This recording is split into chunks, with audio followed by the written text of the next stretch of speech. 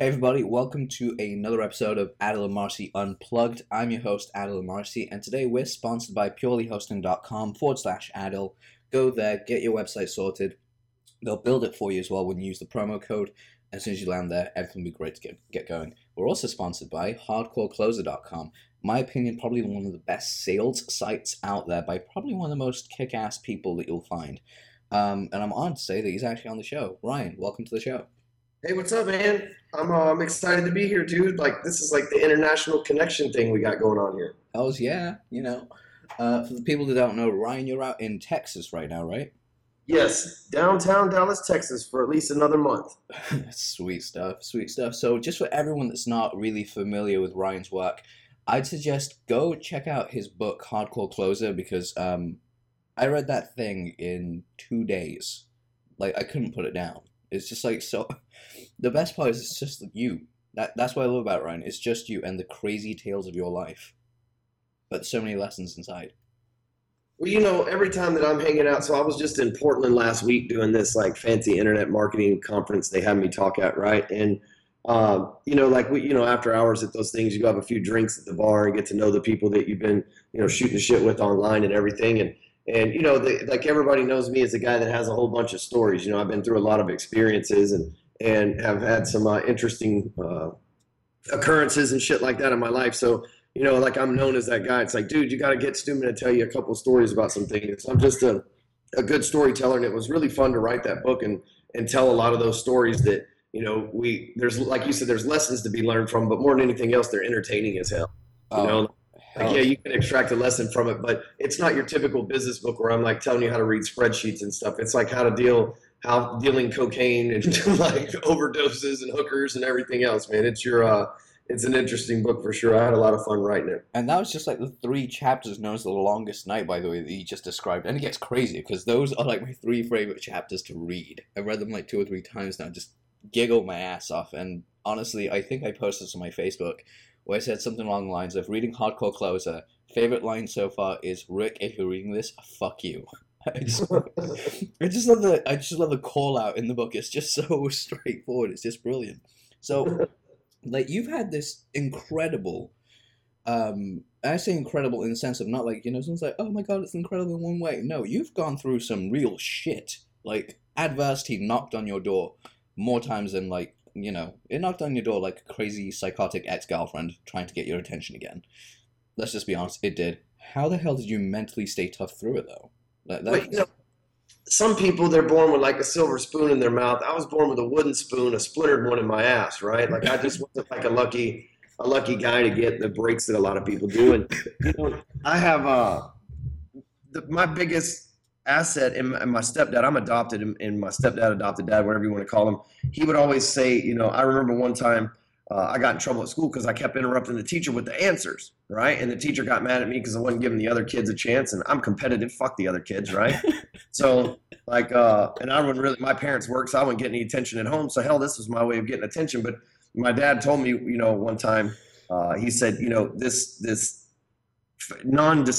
fast decision making that you have will be an asset one day, but right now it's getting you an ass whipping, right? And so he was right, you know what I mean? Like it is an asset, but at the same time it's been a curse too, because I'm a fast decision maker, and when you make fast decisions and don't always weigh all the facts, they don't always work out. But I'm not scared of consequences. I mean, I've obviously been, as you read in the book, through some serious consequences, and I'm not as scared to fail, right? Because I don't ever feel like I fail. I feel like I learned a lesson.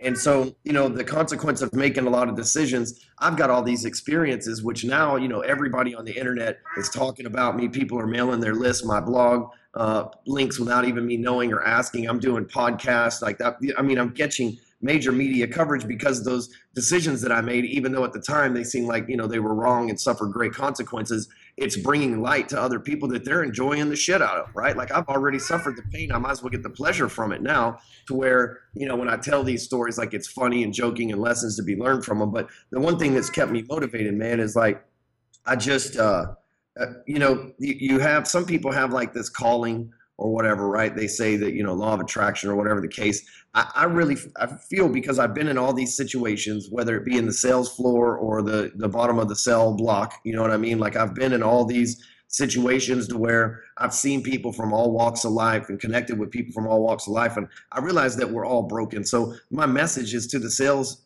market for the most part. But if you think about it, we're all in sales, and the things that I teach can be applied to every aspect of your life. It's just sales is the particular industry that I know the most about and had the record that I felt like I could talk into. But I stay motivated because every day people send me messages telling me my books changed their life or my program changed their life. I mean, I've helped people become millionaires. I've helped people earn bunches of people earn multiple six figures. I've changed thousands upon thousands of lives that I know of. And at this point, and all along, I knew that was going to happen, right? I knew it. Like I could feel it in the back of my head. The voice, I would go get a corporate job, and the voice in the back of my head would go, "Hey, bitch, get back to the fucking entrepreneur stuff, man. What the fuck are you doing with this fucking 9 to 5 bullshit over here?" And I would argue with it, and I would listen to other people say, "Hey, man, well, maybe it's not for you. Go get you a job back at another bank, or go get you a job selling this, that, or the other." And all along, there was this voice in the back of my head. It's like, dude, you're like a preacher, man. You've got a message that you've got to get out. You've got a following that you've got to create, and you've got to help these people in the only way that you can. Because see, the thing with me is I feel like these experiences were small things that made me very strong. You know, it's like lifting weights every day. The next thing you know, you look up, you can bench press 500 pounds, right? Because you've been working out for years. And me going through prison and adoption and quitting school and bankruptcy and drug addiction and homelessness and divorce and everything else that you can pretty much imagine, right? Me going through all that is giving me these experiences and made me tough, like strength conditioning, to where when people show up in my inbox and they say, "I've got a problem with my life. I've got a problem with my wife. I've got a problem with my job. I'm a felon and I'm having a hard time finding employment," or so on and so forth, it allows me to be able to connect with them to be able to instantly trust me because they know I've gone through those experiences, and it allows me to like reaffirm that me listening to this voice in the back of my head was right all along. Yeah, that is a powerful thing. And seriously, dude, I think everyone's told you this, but you are one funny guy. Just the way that you like explained that, and it's true. Being resourceful is probably one of the most powerful things that you can have, and you've shown that time and time again, where you're just sitting there going, "Okay, what do I do? How do I get around this?" And if I remember correctly from the book, you didn't actually kind of enter the fold of what is known as like the hardcore closer until like 2008, was it? Because was that right? 2012. Wow, shit, so it's more recent. And that thing's just blown up like crazy right now. Like everyone's talking about you. I had Ben Settle on the show not too long ago, and after the show we were talking about you, and I was like, "Oh, cool, yeah, I just did this thing with Ryan Stewart." I was like, "Man, Ryan is so cool. I really want him on the show." He goes, "Dude, get Ryan on the show. Do whatever it takes. Get him on the goddamn show." I was like, "All right, fine, I'll get him on the show." That's who I was in Portland with. When I mentioned that I was just up in Portland, that's who I was there with. Oh shit, you were at the Biz and Brews event, weren't you? Yeah, I was the first speaker, man. See, here's the trick. Everybody wants to be the keynote last speaker, but if you're pitching, everybody's already made a pitch, and the last person's the last pitch in. See, I just go first and sell all the shit. Exactly. Just give them a good enough offer, and everyone kind of buys. Now I have a question for you, really, because we were talking about this briefly over past like PMs and stuff on Facebook. You got a book coming out, another book. Like this is your fifth or sixth? Fourth book. So well, actually, it'll be my sixth, but I unpublished the other ones. But yeah, this will be the fourth one that's like live right now. Okay, cool. So this will be. I thought I was going crazy for a second. I was like, I'm sure he had 5 books at one point. So this is your fourth book that's coming out, and it's all about teaching anyone how to sell, essentially. Yeah. So the way that I have this method, man. You know, after I've written 3 books that are out so far. The fourth one's already done. What I'm trying to do is come up with a title for it. That's it, right? As soon as I get a title, then I can get a cover and I can put it out. But what I've done, the first one, the hardcore closer one, the one you read, I typed that whole thing, right? It's like 80,000 words. I did, like, it took me 6 months. I typed the whole thing. I did like 1,000 words a day, every day that I could, you know, and the second one, I have a different method, right? I recorded it. And I have like staff editors and stuff like that can do stuff for me. And I did the same thing. And it took me about 2 months. And then I did the same thing with Bulletproof Business, my latest book that I just released last month. I audio and paid an editor and all this stuff to do the system that I have in place, man. I was able to get that book out in 3 weeks. This next one, we were able to get it out in a week. But what I did was I've taken like my top 45 blog posts and repurpose them and edit them to fit into the book, right? To where they're really about, it flows like a book, not necessarily a blog post, right? And so I already had pretty much a ready-made book. So now I've taken like the top 45 sales blog posts and created like different chapters. It's basically like a how-to manual from starting out as a broke-ass salesperson to managing millions of dollars once you get it in from your sales. So It's like a, basically a start to finish how-to manual. I just haven't came up with a name. As soon as I do, we'll launch it as well. Hell yeah, dude. Let me know about when that comes out live, because I'll be one of the first people getting a copy of that shit. Because huge fan of your work, man. Just huge fan. So something I do want to like really explore is, again, I'm gonna keep going back to mindset, because realistically, that is the zone that, in my opinion, a salesperson is made or broken. Your mindset. Yep. So while you're going through all this crazy shit, like, the longest night, you're going through all this stuff, and you've explained it in the book for the people that haven't read the book, what was the turning point after bankruptcy that you just thought, okay, I need to go out there and do something. I need to take action, but then I need to take the right action. So how did you come like full circle to figuring this out? Man, so I wish that there was like one pivotal moment, but it's been really a long journey. But I can tell you this, there was a time when we'll just start at the bankruptcy, right? Let's say that was 2004, 2000, yeah, probably 2004. 2003, I started doing mortgages. I went from working at a car wash to doing mortgages. So I went from making, $2,500 a month to, that a week, right? We'll say, and which was a big jump for me as a young man and everything. And I fell into the wrong crowd and started doing drugs again. And, there was a moment where I looked up and I kept thinking, I'm going to close another deal. And I'm just out like partying. I looked up and I was out of money and shit. And my house was about to get foreclosed on. And it was the first house I'd ever bought. So I went and actually filed bankruptcy just to postpone the house getting foreclosed on, right? And then I ended up losing the house about a month later. This was, like I said, 2003 or 4, I believe. And so I moved to the next place, right? I was in real estate, so I had some other houses that were rent houses that some investors I knew had. So I moved into the next place, and I knew that, like, I can't believe the one shot I got at home ownership, and that I do this for a living, and I fucked up and let it go. Like, what a dumbass, man. I just got out of prison. I got the biggest fucking shot of my life, and here I am fucking it up. But I had this drug problem, right? And so what I started doing was we were on uppers, and so I started doing the drugs and staying up all night working on this business plan. My friends, they were going out partying and strip club and doing their normal shit, right? Well, I didn't have any money for that, first of all. And second of all, I decided to get serious. I bought some CDs from an infomercial late at night, and I just went all in with it. And within about 3 weeks, I started making money. I got off of the drugs, right? Because, started making money. My confidence came back up. I didn't need drugs to support my ego, right? Mm-hmm. I started making money and started flipping houses in a different way than everybody else was doing. So I just started charging $2,500 for people to come to me and do the paperwork. And we were doing about 10 a week. And my friends, I remember them saying at one point, they're like, dude, you blew up. And I was like, nah, man, I was working the whole time you guys were partying. Yeah. Right? It's not a fact of whether I blew up or not, but it was a pivotal moment where, like, I literally lost my house and was like, Jesus, man, I got to get my fucking life together and stop clowning around and partying with these guys. I had it together. I was doing good. Then I got caught up partying again. And now I need to just get my shit back together. And I just flipped the switch and made it happen. So Fuck yeah, you did. I'm glad you did as well. I'm sure a lot of people are glad that you did. But I remember reading about that whole business plan. Like, in my mind, I can just imagine you literally sleeping maybe 1 to 2 hours a night, and the rest of the time you're either partying or you're either doing your thing with work. You're around the people that you're around, but at the same time you're just sitting there like with a notepad and pen, just drawing out this illustrious thing, working like a madman for was it 45 days or something that you did it on?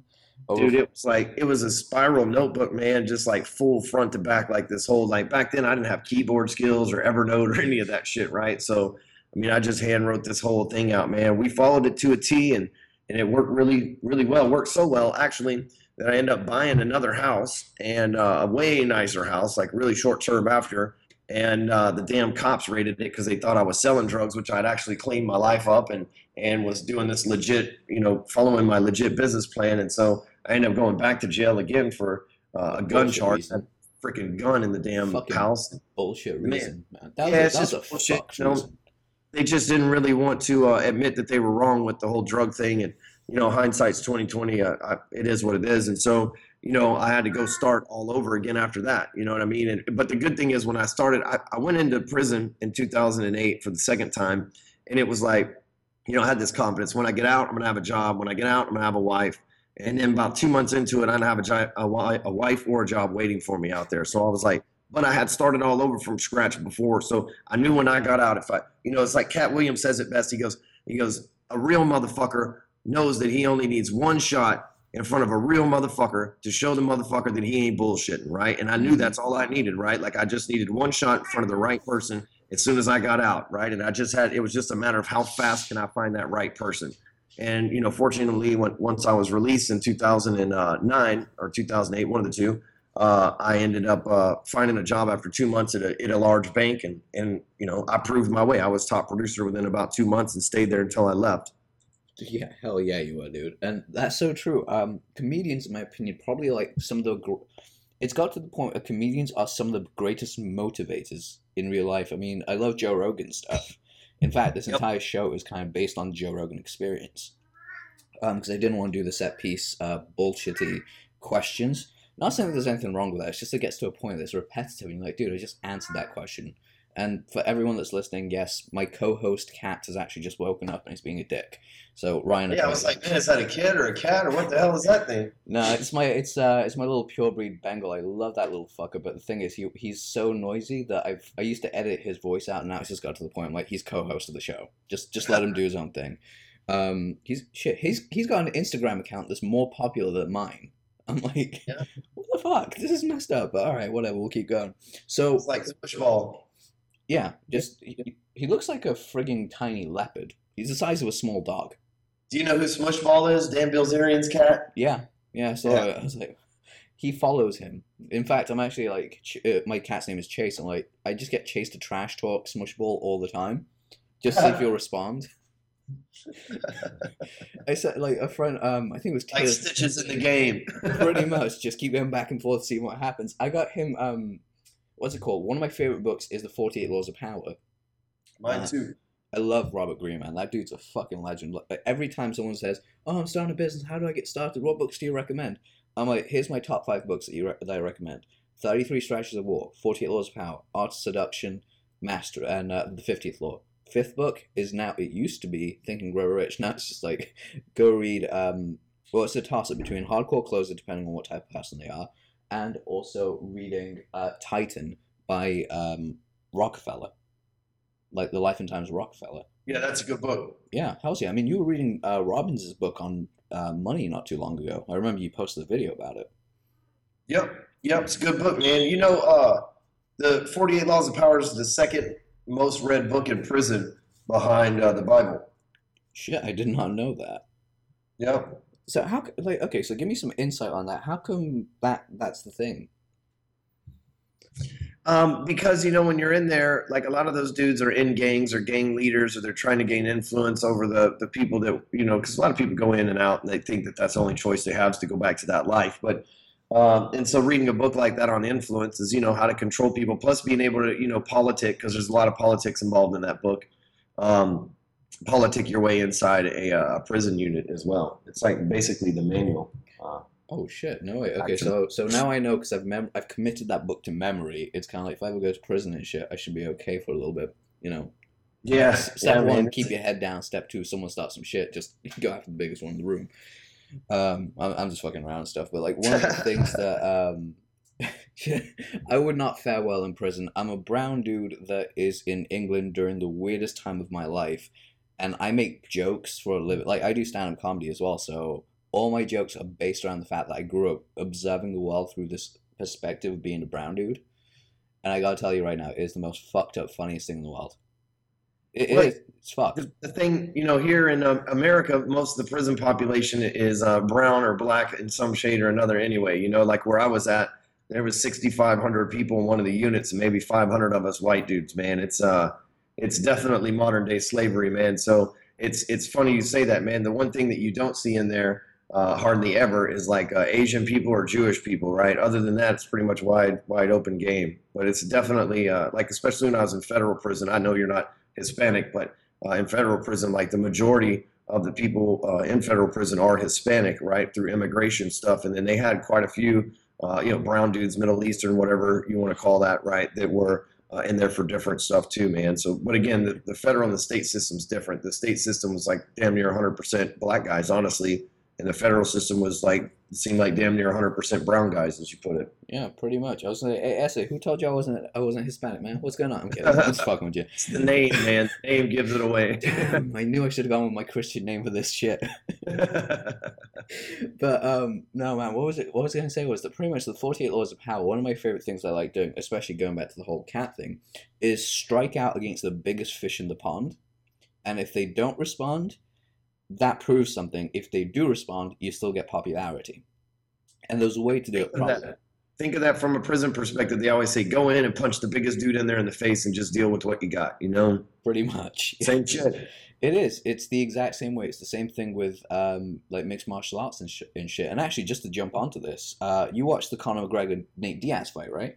Yeah, man. Who did you have going in? Who did you have going in? Yeah, well, you know, I'm a big Conor fan, and I never really liked the Diaz brothers. Whether they're good or not, that's like the thing. I just never really liked the guy. I like shit talkers like Conor and Nate. He always just seemed like a dumbass. But, you know, I didn't realize how much bigger he was than Conor until you really get him put on the ring together. And he really was quite a bit smaller. And you saw Conor hit him with everything he could, man, and it just didn't phase Nate. It's like Conor says, like, well, bigger dude can take bigger blows, too. I got to work on that. You know, it's like one thing to punch a 135-pound dude and knock him out. It's another to try to knock out a 185-pound person. You know, I didn't really take that into consideration much. Yeah, I mean, Connor's a distant teammate of mine because we come from the same training camp. Like, we have, okay, I say training camp, I'm brown. I don't mean that type of training camp. I mean martial arts camp.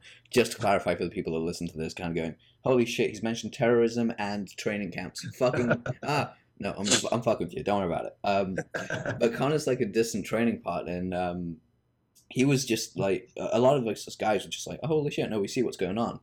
And I was just always like, we'd get into debates about this stuff. I'm like, guys, no, Connor's a good fighter. He's got great movement. He's got great hands, and he will hit hard. The other thing is you're fighting a guy that's never out of shape, always got high cardio, great ground game, and the guy can take a punch. Like, it took Tyron Woodley to knock him out, and Tyron Woodley's no joke. Like, that dude hits like a fucking freight train. Chase, do you mind? Yeah, I know you agree with me, but seriously, not right now. So the producer, ladies and gentlemen. Yes, the co-host and asshole of the show that isn't me. But fuck, what was I going to say? So they're rematching. They're doing a rematch at UFC 200. I think it's at 155, which would be a better shot for Conor to actually land more punches and actually keep stamina up. Right. Yeah, because Nate, or Nick, whoever it was, man, he was just, Nate, he was just like training for like some triathlon anyway, right? Yeah. I mean, that's the shit they do for fun. I'm like, seriously, a triathlon for fun. You need to do some other shit, buddy. Yeah, right. So it's so cool. But okay, cool. So we've got the John Jones, Daniel Cormier fight coming up. Who you got winning for that? Man, you know, I really don't pay close enough attention to know. I know John Jones. I've watched him fight a few times, but I don't know enough about the other dude to honestly make a prediction, right? Or anything that I could, you know, say that sounds halfway smart. Everybody be like, dude, what are you talking about? I have no clue. So don't worry. That's like 90% of MMA fans, dude. They don't know anything, so you're fine. It's cool. I'm just kidding. I'm just fucking with you. But okay, cool. So like everything that comes out of your ability to close, and when you were like where you are right now, like if you could go back 20 years and speak to your younger self, I know he would have been a bit of an asshole and would have been like, dude, what the fuck? You telling me to do stuff? I ain't gonna do shit. I got my own stuff to do. What advice would you try and give younger you that you would want, like you would hope that they would take on board if you could actually do it? Man, that's a good question, you know, because I really don't have any regrets, as weird as that sounds. I've just had experiences. You know, if I had to give my younger self advice, you know, it would be not to show up at my house that day that the cops were there.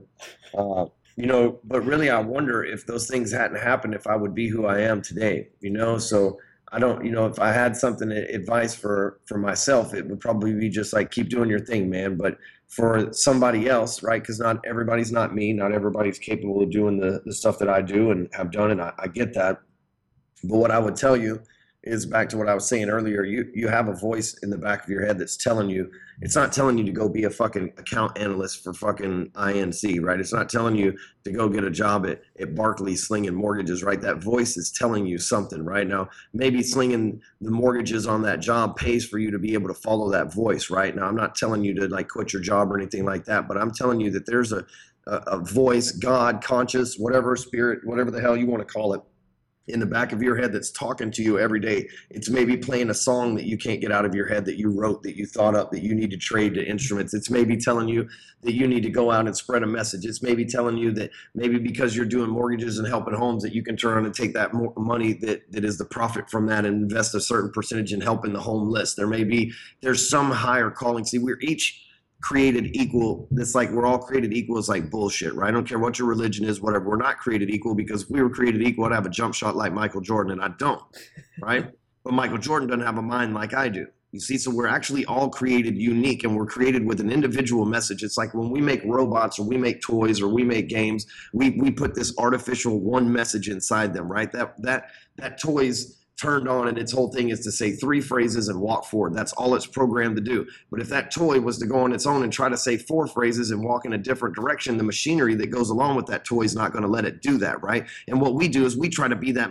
We try to do something different than we're wired to do, that I'm put here on this earth to spread this message. And this whole time I'm trying to do mortgages and wash cars and sell drugs and go be a rock star and all these other things. And that wasn't what I was put here. But as soon as I started listening to that voice, and my promise to you is this: as soon as you start listening to that voice, and instead of doing drugs to get it to shut up, or drinking to get it to shut up, or sex to get it to shut up, or running from it, or trying to stay focused with distraction in video games or porn or whatever it is, as soon as you start listening to that voice and you do what it tells you, that's when you'll find real success. Because that voice isn't always about money. Sometimes that voice is about self-satisfaction. And there's 2 ways to gain confidence: be 100% comfortable in your own skin and happy with the things that you've accomplished on this earth, or have a bank account so fat that it doesn't fucking matter what anybody else says. And either of those things can happen as long as you follow that voice, your path and your destiny. It's what our Creator wired us to be here on this planet for. And if you spend your whole life trying to ignore that voice, you'll spend your whole life in misery. You'll spend your whole life chasing shit that you don't want. Every time you think you get a new raise, or every time you think you get a new Lamborghini, or every time you think you get that new house,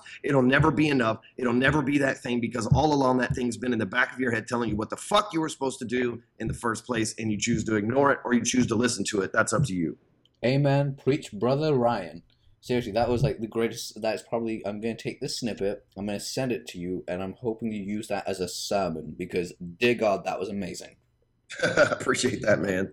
Seriously, I'm not kidding. Guys, just go back and rewind to this one moment and listen to it.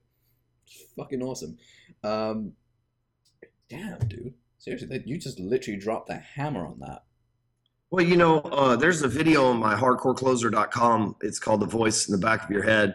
You can use the search function and find it on there. And I made a whole video about it because, man, I believe wholeheartedly. Obviously, I'm convicted enough to sit there and spit all that out, you know what I mean, without having to read a script or whatever. So I believe it. I've tried to silence that voice before, and it's taken me off track. And you asked me, earlier about some of these mistakes. And here's the thing. I think that every time I was off course and not listening to that voice, that's how I wound up in prison. That's how I wound up bankrupt. That's how I wound up losing my house, because it was the voice going, listen, asshole, you're not listening to me. And I know you're hard-headed, so it's going to take something dramatic to put you back on the course that you need to be on. So it's going to take prison to get your mind right. It's going to take, I'm trying to get you to leave a business message out there, and you refuse to read business books. So guess what, bitch? We're going to lock you away for 15 months where you have no choice but to send business books, because that's all your family's going to send you.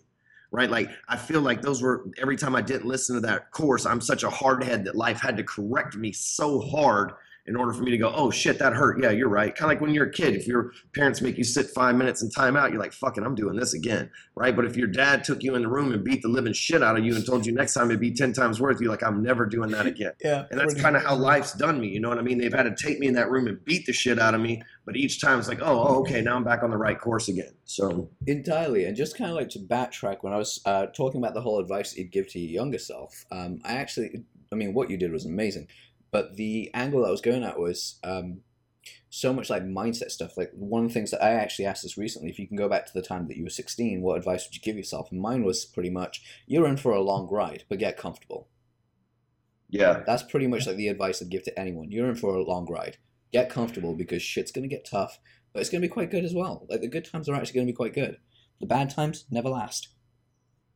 And it all works out. That's the point. It all works out, right? If you just stay the course. Where most people screw up is that when life slapped me, took me in another room and had to beat me up like a stepdad, I didn't quit, right? It didn't beat me into submission. I didn't tap out. so many people take that ass whooping and they're so scared of that ass whooping. Again, they tap out on everything else, man. You can't be scared of an ass whipping, man.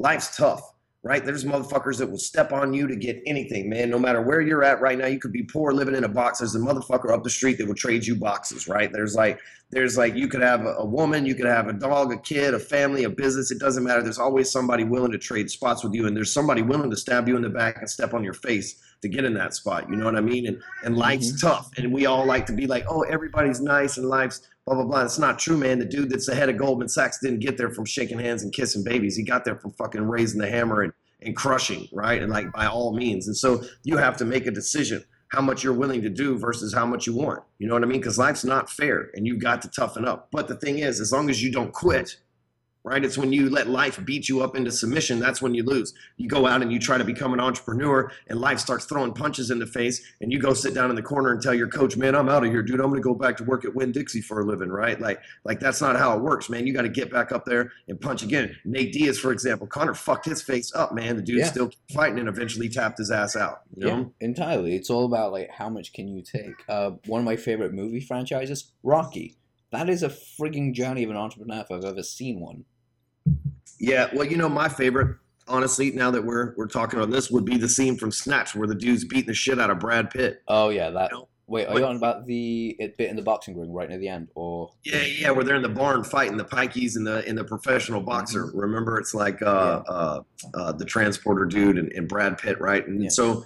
But the thing is, like, the big boxer dude's, like, beating his ass, man. You know, he, like, knocks him down 3 or 4 times. Or, like, he's still smoking a cigarette while he's getting his ass beat and shit like that. And Brad Pitt stands up and hits him with one punch. Boom! Motherfucker's out like a light bulb, right? And that's kind of how life is. You know, like, I've been hit in the face of bankruptcy. I've been hit in the face of prison. I've been hit in the face with divorce and everything else that you can say. But that one fucking shot that I got back at that motherfucker, I hit him and knocked him out, right? I mean, I can remember in June of last year, I signed a deal that changed the fucking course of this company, right? I went from a lone wolf making 30 grand a month, 40, 50, sometimes if I was lucky, 60 grand in a month, to scaling this bitch to 10 employees, multiple millions of dollars a year in revenue coming through the door. We're doing multiple 6 figures a month right now. We're just absolutely crushing it across the board. And it's because I have been taking that ass whipping all this time, and I finally seen a spot and open up to where I could punch the motherfucker back in the face. And guess what? When I hit them, they knocked out. It opened the gates to 300,000 unique visitors a month on my blog. It opened the page to 100,000 plus followers on social media. It opened the page to 150 to 200 leads every single day of the week. It opened the door to me having employees, 10 of them that are working for me right now, or, you know, they're employee contractors that are working for me right now. Sales staff, operations manager. It's allowed me to pay my operations manager more money than she's probably ever made in her life and give her a car that she can drive around in, a nice one too, an Infiniti, fully loaded, decked out. It was my personal car, right? Like it, I mean, like, you know, it's allowed me to do all this stuff, but finally I got that one hit. And once Goliath fell down, guess what? There wasn't anybody else out there to challenge me. So I just keep moving and keep doing what I'm supposed to. I don't have to really fight anymore. Exactly. But I'm ready. I'm still training because the next motherfucker step in the ring, right? The next time life gets back up again, then, you know, I'm still in training and ready. Yeah, life don't quit as much as we don't quit. That's what some people don't realize. You can knock life the fuck out and go, right, I won, yeah, I'm gonna rest up. No, life's gonna get back up and beat your ass, and then you're gonna be sitting there wondering, hey, life, could you stop beating my ass so much for like 2 seconds? Like, no, not gonna let it. And when it comes back harder. That's the thing I found. It comes back harder, but adversity makes you a stronger person, in my opinion. It does. You know, it's like, not to be weird or whatever, but I mean, everybody thinks life's easy and humans are great. The only thing that separates us from piranhas is the fact that we have food, right? Like we have a food distribution system here, especially, you know, in developed countries like yours and mine. We have a food distribution here. We don't have to go hungry. But like if you took food out of America or out of any country for like 3 days and everybody's hungry, like shit they wonder why like different countries in Africa and stuff are war torn because there's no food, man. When food goes out the window, humans behave fucking crazy. And if you want to see what life really is, look at areas where there aren't no food, where motherfuckers are savages. You know what I'm saying? And you think, man, we're only 3 or 4 days. Most people only have 2 weeks worth of groceries in their cabinet anyway, man. We're only 3 or 4 days from starving to death, stepping over your neighbor and robbing his ass for his food. You know what I mean? It's like crazy to think of that's like the only bond that really holds us together. And people go, oh, life's great. People are so nice. Make a motherfucker hungry for 2 days and see how nice they are. Exactly. And that is something that I actually appreciate you being so straightforward about, especially right now being candid in your demeanor, is people are fucked up. We are a fucked up species, but we also have great potential. That's Yep. the thing. Like, there is people that will stab you in the back. There are people that will take advantage of who you are. There are people that will use what you do best to further their own gains and pay you jack shit in the process. And that's just the Yep. truth of it. And you've seen that all your life. I've seen it in my life. I mean, just a quick story, by the way. I've had people literally fuck me over for my ability to write copy, so they can further their own gains. And then when I called them up and said, "Hey, where's the rest of the money you owe me? It's in this contract," they disappear. Never hear from them again. Change their addresses, change their numbers, block and delete you. And you're like, really? You could have just had a conversation with me. What the Man, fuck? that happens to all of us. My Bulletproof Business book's got about 15 stories in there of shit like that happening. And, like, on one hand, you want to say, everybody needs to pay me up front, all my money, blah, blah, blah. Then on the other, you really want to just help people. And I chalk it up to this deal. It's like, it's just karma, man. They get what they want. I got probably more haters than your average person. And, a lot of people that don't want to see me be successful, but, they're, and a lot of people that rip me off, but I don't know any of them doing any better than I have. If they needed to rip me off, they needed the money a lot worse than I do. And they needed the copy or whatever the case may be. And should they, eventually get rich, maybe take legal action or whatever the case. But in the meantime, it's like, you know what, dude, it's like just shit happens. The thing that I can do is I can continue to dwell on the past relationships that I've had that have been fucked up. Or it could be as simple as me just making the decision to like, hey, just let me go close another one. Like, in my world, it's we do somewhere around $10,000 a day in sales, right? So I mean, it's as simple as me to go, well, if somebody rips me off 20 grand, it's like, fucking 2 days worth of work, I'll get it back. It's no big deal, right? And Yeah. and I can choose to go other routes and stuff like that, but I'm always like, well, dude, how many sales do I have to do to fucking get this back? And anytime I make an investment in anything, that's really the decision I make. It's like, okay, this is 20 grand. I got to do 3 days. I got 5 sales, blah, blah. Okay, cool. Like I'm confident in myself that I can make that happen in a short period of time. If not, I don't do it. Fuck yeah. Cool. There's something you just touched on that I'm really, really curious about. You've got a program out right now, like an actual training program. Tell me more about that, because I'm curious.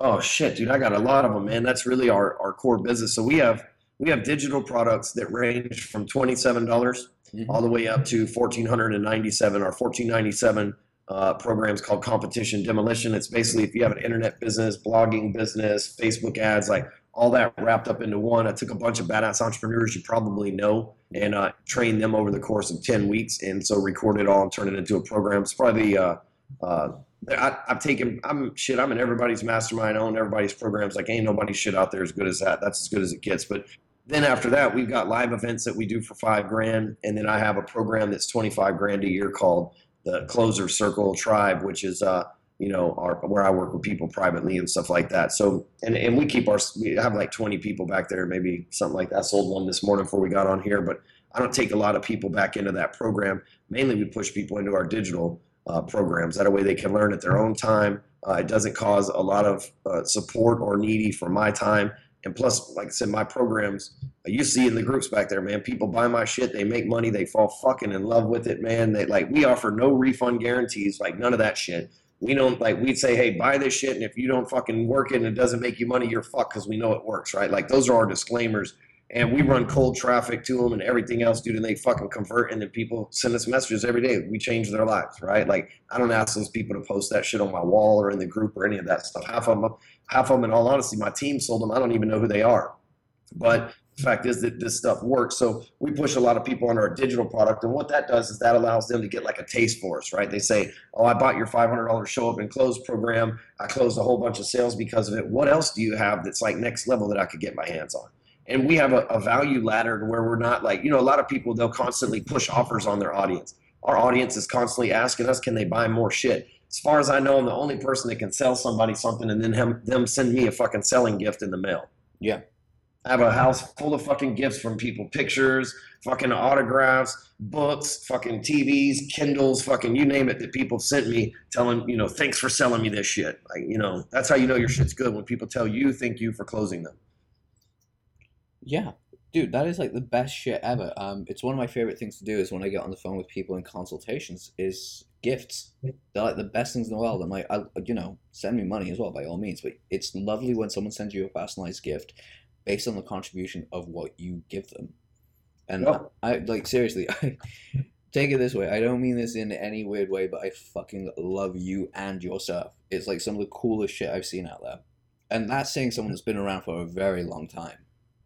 I appreciate that, man. Everybody always hits me up and they're like, dude, I love you, but I'm not gay, no homo. Just I fucking love you, man. Fuck It's it. like I see, I get that at least once a day, man. Well, So it's true. You're a fucking awesome dude. And the thing is that you're really blunt.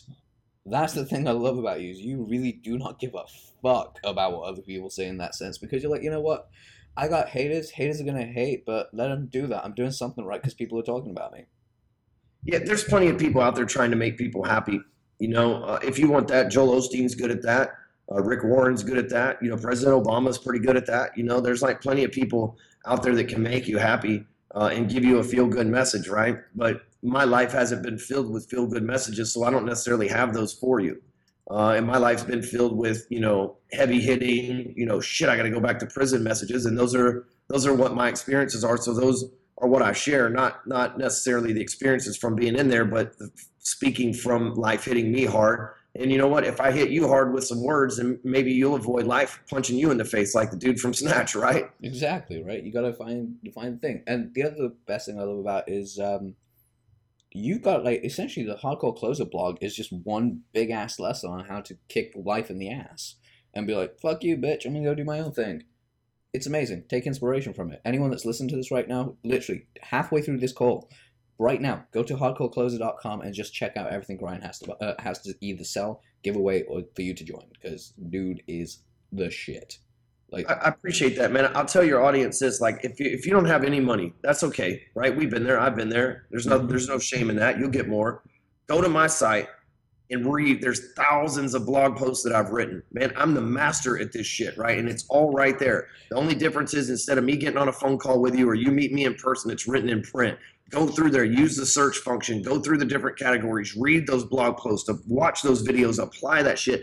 There is a PhD times 10 in there in sales and marketing and advertising, all for free if you'll just get off your ass and go learn that stuff and implement it. And here's the thing, right? Like, I get it, well, it's all free information. It can't be too awesome, right? I put that shit out there as a reference for my high-end clients. Instead of me having to spend 30 minutes on the call with them, I just shoot them a blog post, problem solved, right? I shoot them a video, problem solved. And we host all of it on that site. It's just a matter of you being good enough to find it all. And the thing is, you could go through there and organize everything that you need and get all the lessons you want. But here's the thing: you can't view it as, well, it's a free resource. You have to view it as it's a resource that you're paying for in blood, sweat, phone calls, everything else that you learn to do on their marketing and all that. And that's your dues. And by all means, when you start making money from my free shit, give me some of your money for some of my paid shit too.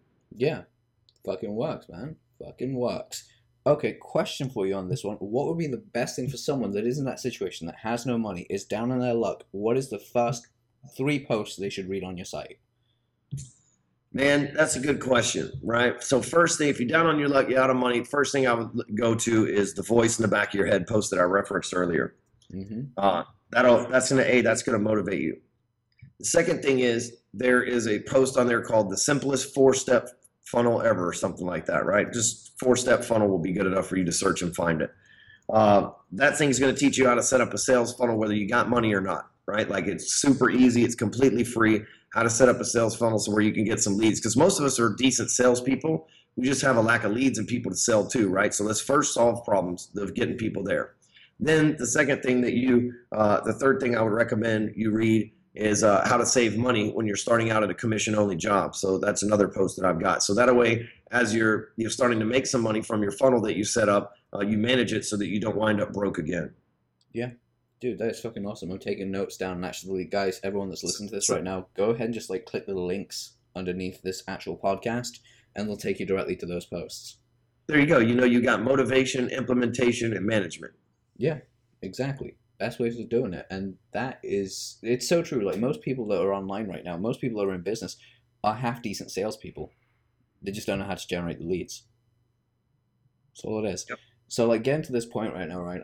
I'm gonna shut the fuck up, and obviously I'm gonna let you run your show. And here's what I want. Here's the only thing I'm gonna ask is that three things we've already covered, like the stuff for people to go from, like whether they're down on their luck, don't have the money, what they can do. But what are the three things that you would actually tell them as advice, either to read, either to go follow up on, either to do that isn't all to do with hardcorecloser.com because that shit is amazing. That's kind of like that goes without saying. But what three things would you tell someone to do to go from, hey, I'm in a job, I don't like what I'm doing, and there's a calling I need to go check out. Obviously, the voice in the back of the head, that's a given. That's one. Two, the person that's the entrepreneur that's kind of like stagnation. They're stagnating. They don't know where the fuck they're going. They're like, all right, I'm still spinning my wheels. What do I do next? And the third person is like, how do I take my shit to the next level? So what are those three things? So first person that's trying to find that voice, oftentimes by even, and it's not by accident, it's by design, but we don't realize it.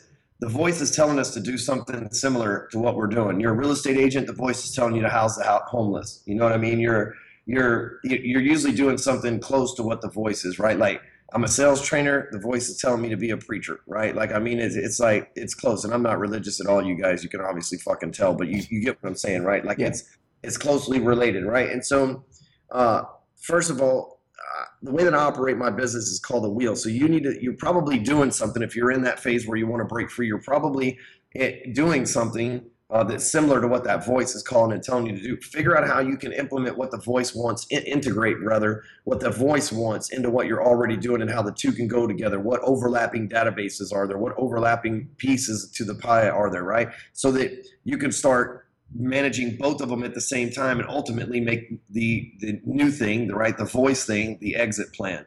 The second person that is, what was the second type? The one that's on the come up, you said? Yeah, pretty much. Someone that's like an entrepreneur that's in that zone where they're like, how do I make the next step? Well, so on every level, there's a new devil, right? You have different problems no matter where you get. You know, when my website got really famous, the first thing that happened is people started trying to hack it and attack it, right?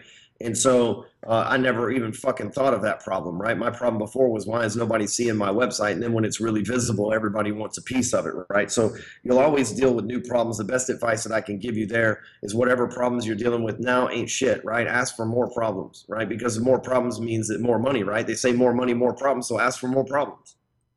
Right, like you can spin that around into a positive thing. You know, the rappers are like, more money, more problems. Well, how about more problems, more money? Let's do that. Oh yeah. And so, you know, embrace what you have, and whatever you're doing right now that's working. Here's really the biggest thing I guess I could say. Embrace what you're doing that's working. You know, at one point I was on Snapchat, Twitter, you know, YouTube, Instagram, Facebook, LinkedIn, all these different social media platforms, just for example, right? And it got to where I was like doing shit on 10 different places. And I said, you know what? Fuck it, man. I'm going to focus on Instagram, Facebook, and YouTube. The rest of it can die for all I care. And people told me, you're crazy. You're not on Snapchat. You're crazy. You're not on LinkedIn. You're crazy. You're not using the Twitter. And I'm like, you know what? Like, that's cool, but I got 3 that are working well. And guess what? My income skyrocketed because I got perfect at the things that matter the most, right? The platforms that matter to me, YouTube, Instagram, and Facebook, they all overlap. Instagram and Facebook share pictures back and forth, so that didn't cost me an additional work. And YouTube and Facebook, since I'm uploading videos to one, I can upload them to the other. So really, that fit right into my niche that didn't cost me an extra amount of time, right? And so we spend all this time trying to make all these people happy and connect on all these different platforms. And for you, it may not be connecting on social media. It may be trying to do 10 different networking events and a bunch of cold calls and shit that ain't working, when meanwhile your Facebook prospecting is working, or whatever it is, right? Mm-hmm. Stop doing the shit that ain't working. Stop trying to make shit that ain't working work, and start focusing on what's working and 10x that motherfucker. Fuck yeah. And lastly, for the dude that's made it and he's like getting a little complacent, I would say, remember why you started. And if you've oftentimes we're creators, right? It's like entrepreneurs, we're creators. We go out, we create jobs, create businesses, we create risk, all this stuff, right? So once you get something that's making a few $1 million a year, in some cases, you know, tens of thousands or whatever it is that your dream is built to, and you're not building it anymore, you get bored, right? Like you're like, well, I already built this thing's spitting an income. One of the biggest problems that people that get residual income jobs is after a few years, they start making a bunch of money and they get bored because they're not having to build anymore. Because we're creators, they're not having to create anymore. And so what I would say is go create.